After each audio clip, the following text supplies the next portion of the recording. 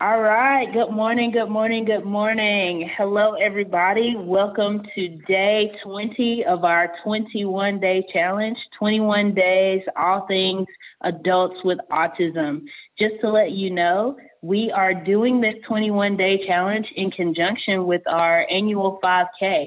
We had to do it a little bit differently this year due to the coronavirus, but we still have a virtual race that you can sign up for. It's not too late. We're almost at the end of the challenge, but you can still get in and support by signing up for our 5K. If you're interested in that, you can go to www.runsignup.com and type in Autism Breakthrough in the search engine.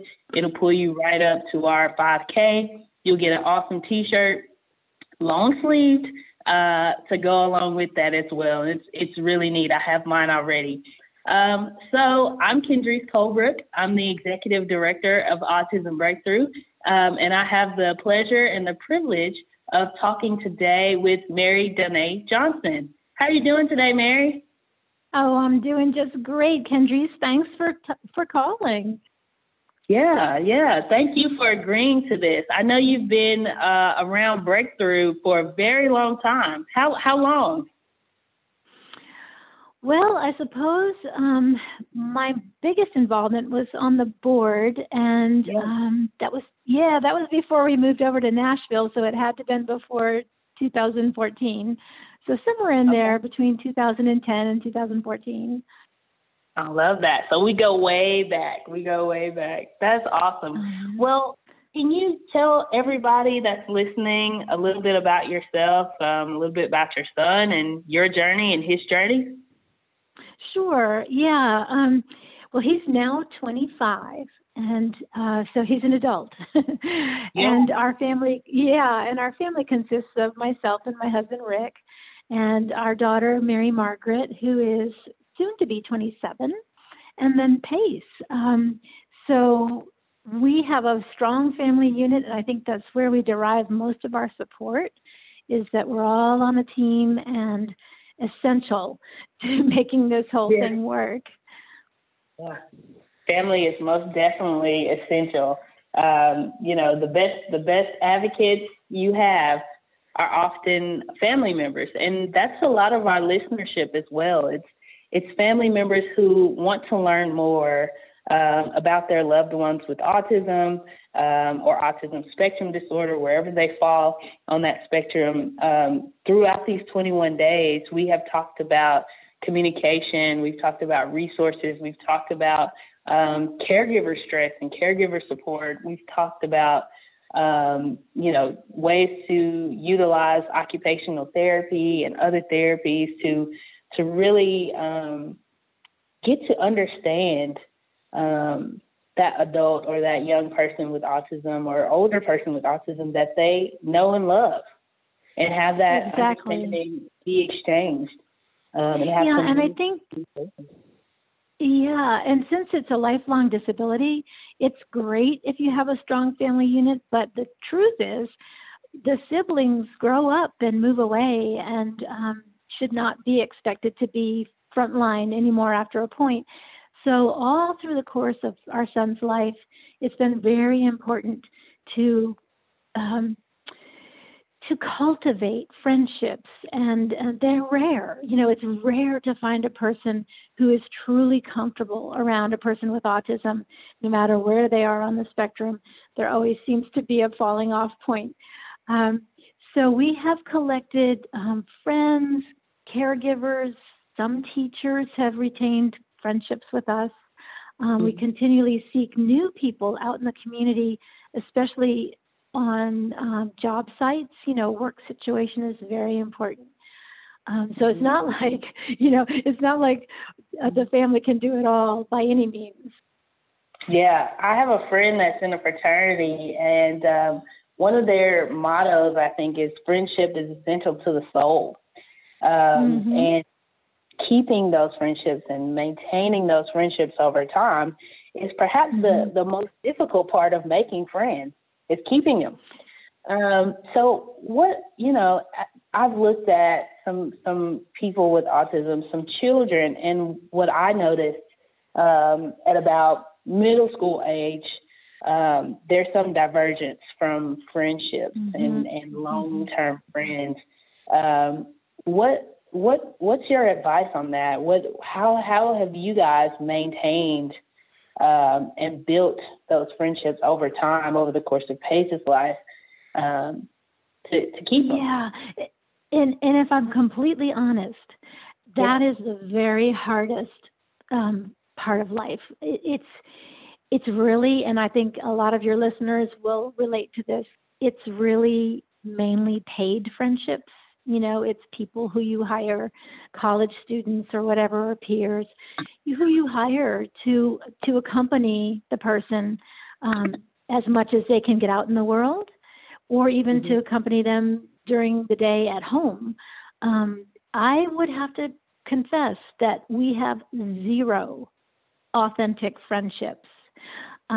We have a lot of people who love us and care about us, but when it comes down to the rubber hitting the road, you know, everybody's going to relate to this. Autism is just so, you know, we just never really know what's around the next corner, and we can never count on anything.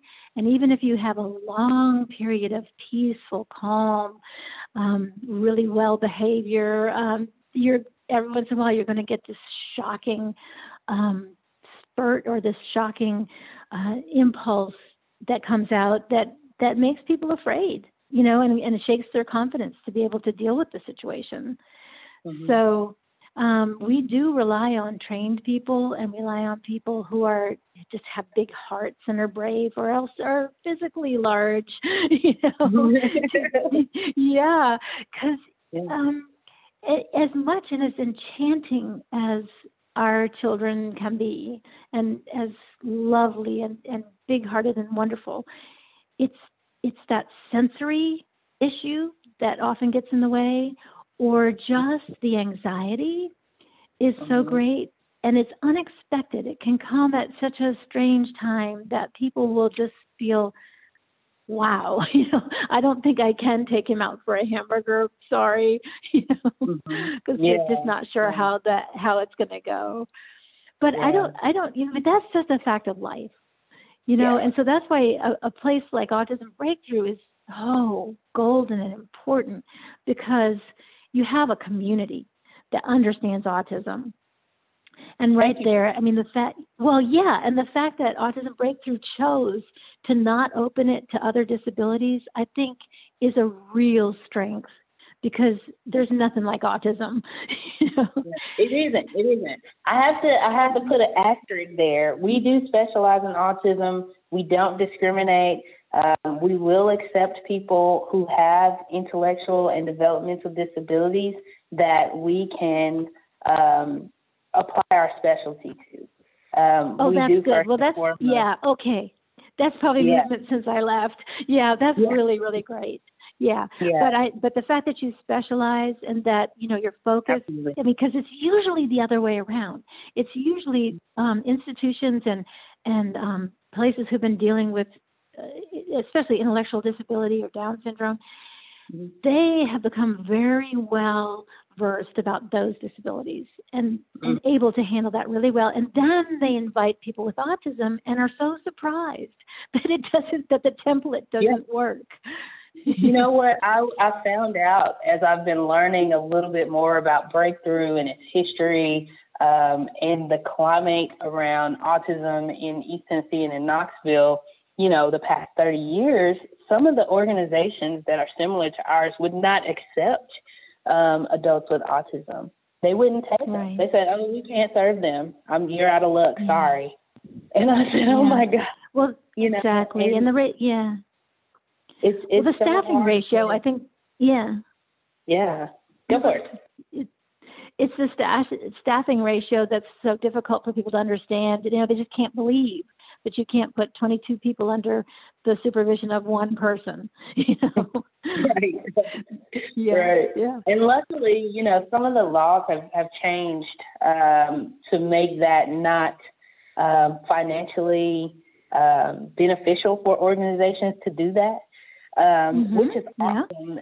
And they're getting, you know, more community-based supports.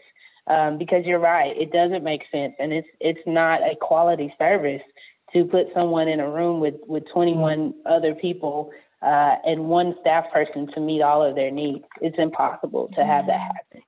So it's kind of dangerous too. Yeah. Because you're taking someone, helping them get something to eat and make a snack, and there's another issue going on and you can't address that.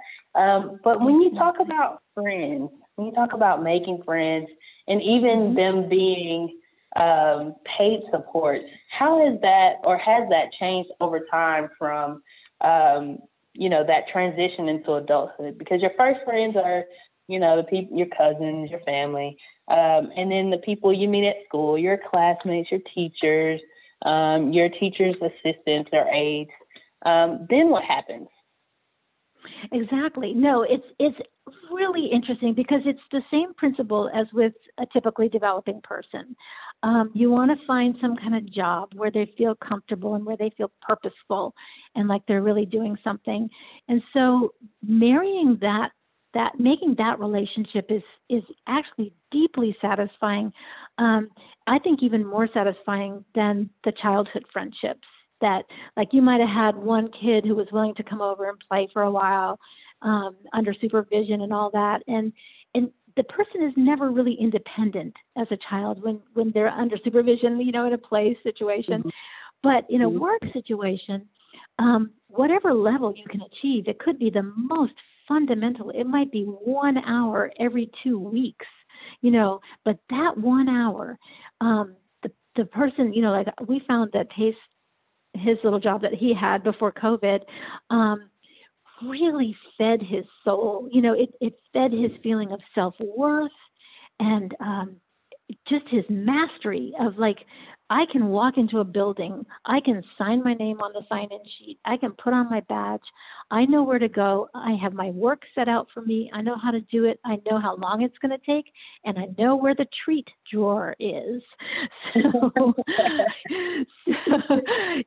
So I mean, if you think about that, and then, one of the great things about autism is they perseverate, they obsess about things. So if he's had a good situation, he can revisit that in his mind as clear and fresh as when it first happened. And you just see him think about something and get all giddy about it and excited. And he's thinking about that time he succeeded.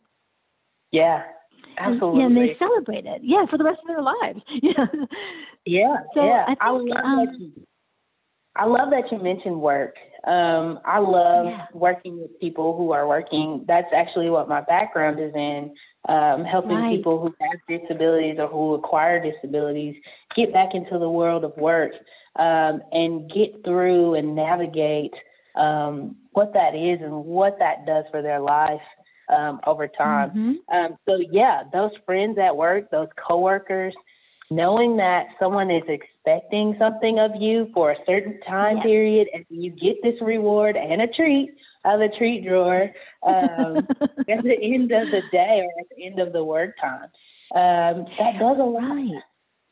And you can really exploit, the parts of autism that are like the OCD parts, like the routine and just the schedule. And, once you set something up successfully and the person understands what the job is, they will never deviate.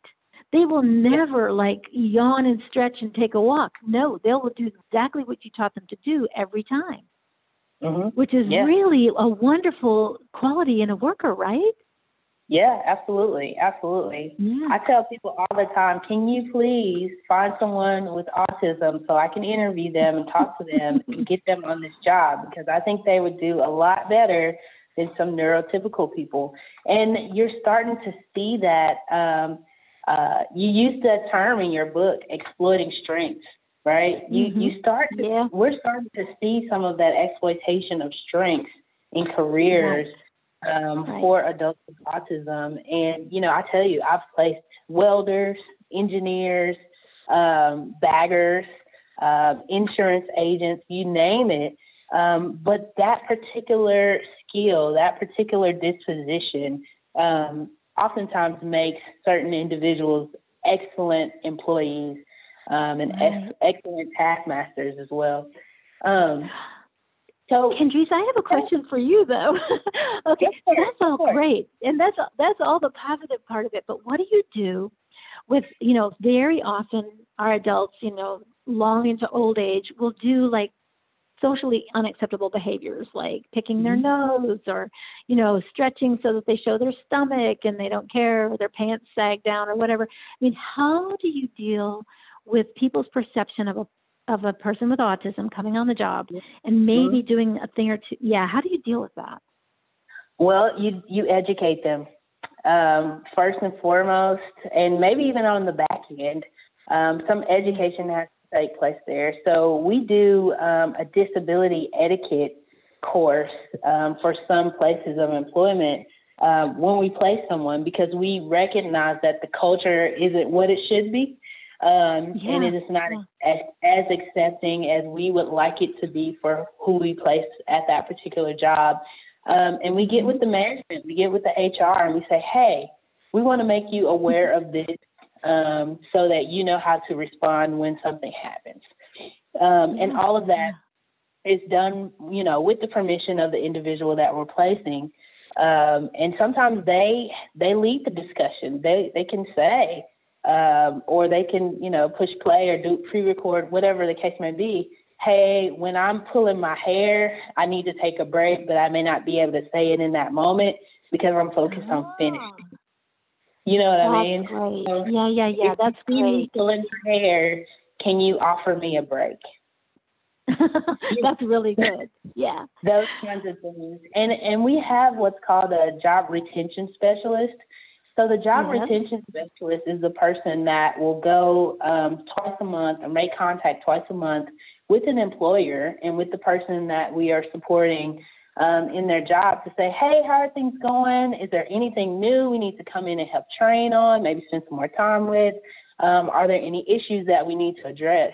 And we can send a staff out there just to hang out, hanging out with a purpose. I say hang out, but to spend some quality time figuring out, what are some of the barriers and how do we address those? And then on the other end, sometimes it's teaching skills, sometimes it's teaching phrase words or adaptive measures or programming things into a Dynavox to say, I'm tired, I need to stop, or I'm aggravated, right. I move, this person is getting on my nerves and, it's causing me to have issues.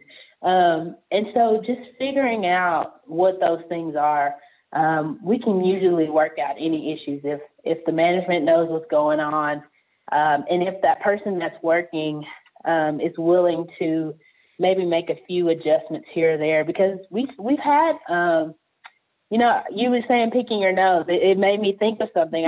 We placed someone in a parts place finishing parts.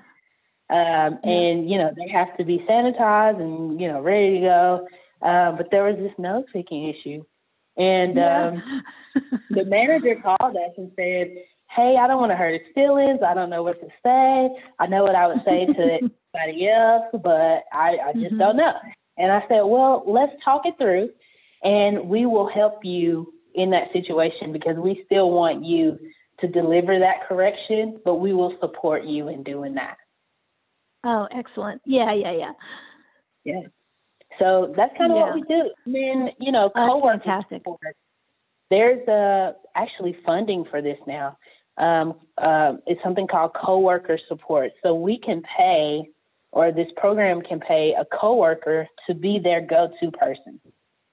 Oh, so instead of having that's a strong. there, there's somebody that can already be there working their shift, just naturally in that environment.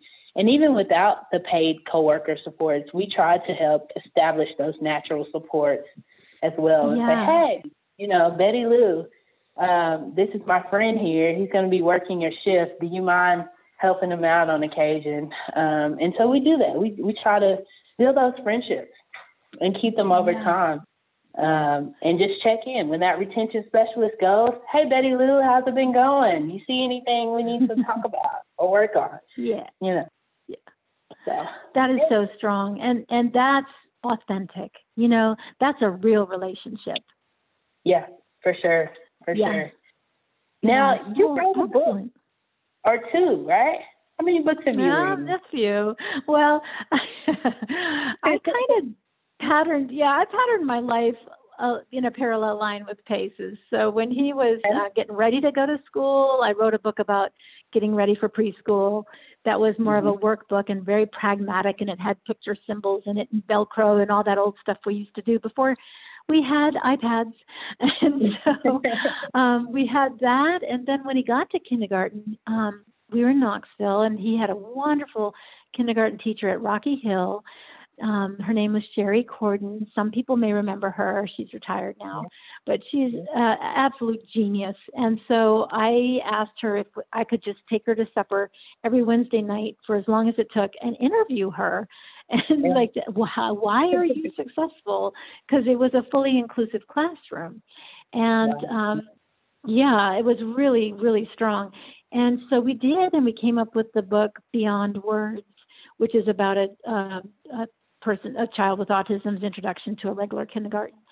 And that went all over the world. I mean, people just ate that up because it gave them faith and hope that their child, who looked so square peg in the round hole, it gave them hope and grandparents loved it too, because it also gave them an idea of what families were up against. If the child was attempting to be included. It was a really strong book, and it really helped a lot of people. And then I started speaking and presenting at workshops, and really just sharing about things I'd learned about resiliency and how to be how to survive as a parent or a teacher or a clinician. It was a very broad-based program that really was good for anybody. So that was what I continued to do. And then the last book I wrote was How Not to Lose Your Marbles. And it was basically like how to keep control of your mind, through all these challenges. And I guess I had a few things to say, but mainly I'm still working on that. So the idea that you have a child with such extreme needs and so many challenges and things to learn, and it never ends. We're still there. You have to, early on, you have to kind of establish, like, how am I going to survive this? Not only how am I going to make his life successful, but how am I going to survive? Because I'm in it till I die. And you got to carve out a little piece of practice radical self-care. Exactly. Sure. It's not selfish. Self-care is not selfish. And actually, my daughter taught me that. Yeah.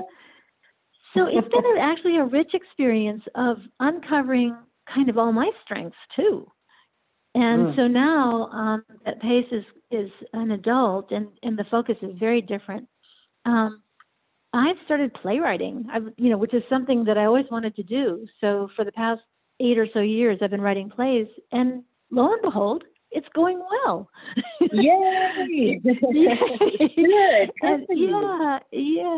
So, and Pace sees me working. Because I write at home, and he sees me working. He sees me on the phone with my bosses. And he sees me disciplined and having a schedule and all that stuff. And it looks good to him, so we all have our schedules, and we all have our visual supports, and just, it's fairly peaceful almost every day. We're pretty well established what adulthood is looking like. That's cool. Can we expect a book about adulthood after a while? I don't know, people are probably sick of hearing from me.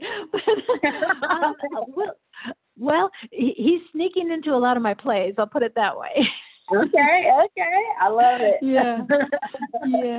I love it. So for our listeners here today, well, before we do that, is there anything else you would like to share with us? Yeah, just the empathy that I have for everyone. It's really shocking how little some of us have. We don't necessarily have family support beyond the first, the unit that's in the house. There's still work to be done in the world, as far as people being truly accepting. Yeah. And I think the support that you get, like at school, and you have this natural community, this natural village of people who you see every day, I mean, both teachers and other parents and all that, that definitely falls away once your person has aged out of the school system. Mm-hmm. And I think just any way you can find, and I think, Facebook is probably serving that need now to a great, and I'm very excited and encouraged by the love and the support and the sharing and the honesty that I actually see on Facebook, with fellow parents. It's a great gift. So I guess the thing is just have courage and just continue to make plans and project out and never lose faith. I mean, this person is not going to stop growing and learning things. It may slow down, it may speed up, and just one thing, and one thing that I really had to learn: never discount a therapy. Never say, "Oh, that's not for me. That's not going to work." I had a real prejudice against. I don't even want to say it because people will judge me, but I had a hard time understanding how ABA therapy was going to be a good experience for a tiny child. I thought this is going to be a really terrible, like torture, for a little kid. So I discounted it. I said, no, that's not for us, not for us. And we did a lot of other therapies that really did work. And, it was much more enjoyable and worked really with natural life more, I felt. Yeah. Well, here we are. We're doing ABA now. And he's 25, and it's working beautifully because it's data driven. And I had never realized the importance of data and how truth will emerge and how suddenly you suddenly understand why something is happening, because you see all the things that contribute to it or surround it or keep happening, that you really didn't notice until you kept strict data. Yeah. So I have to say that that's been a really strong and important thing for me to embrace and understand, that you never discount the importance of something. Just always learn about it and see if maybe it'll fit. And if it does, yay, hallelujah, Yeah. Well, that is awesome. That is definitely a very, very powerful message, and one for all advocates of adults with autism or adults on the autism spectrum. Have that empathy. If you have a relative, I'm a godmom of a kid with autism. And you know what? I think you inspired me. I need to do more. I need to say, hey, can I hang out with them today? Because that mom made me that great, And that's really sweet. Yeah. Yeah. Thank you for that. So how do people get in touch with you? How do people learn more about your books, your videos, your plays? Oh, that's so nice. Yes, I would read that all. So I guess the best way is probably my email now. It's Mary, like Christmas, so MERRY, and then Pace, like my son's name, P as in Peter, ACE, and then Press, like the printing press. So it's Mary Pace Press at Mac, like the computer, .com. All right. You heard it here. That's definitely a way. Yeah.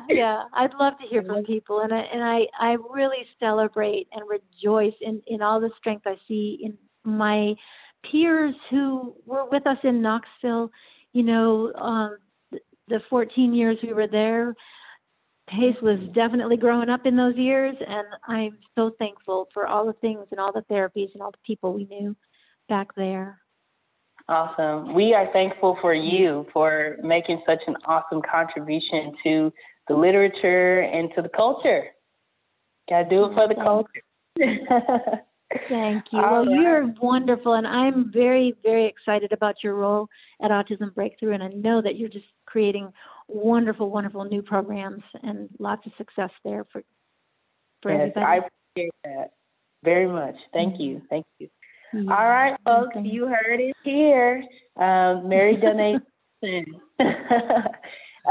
Don't forget, this walk and talk is done in conjunction with our virtual 5K.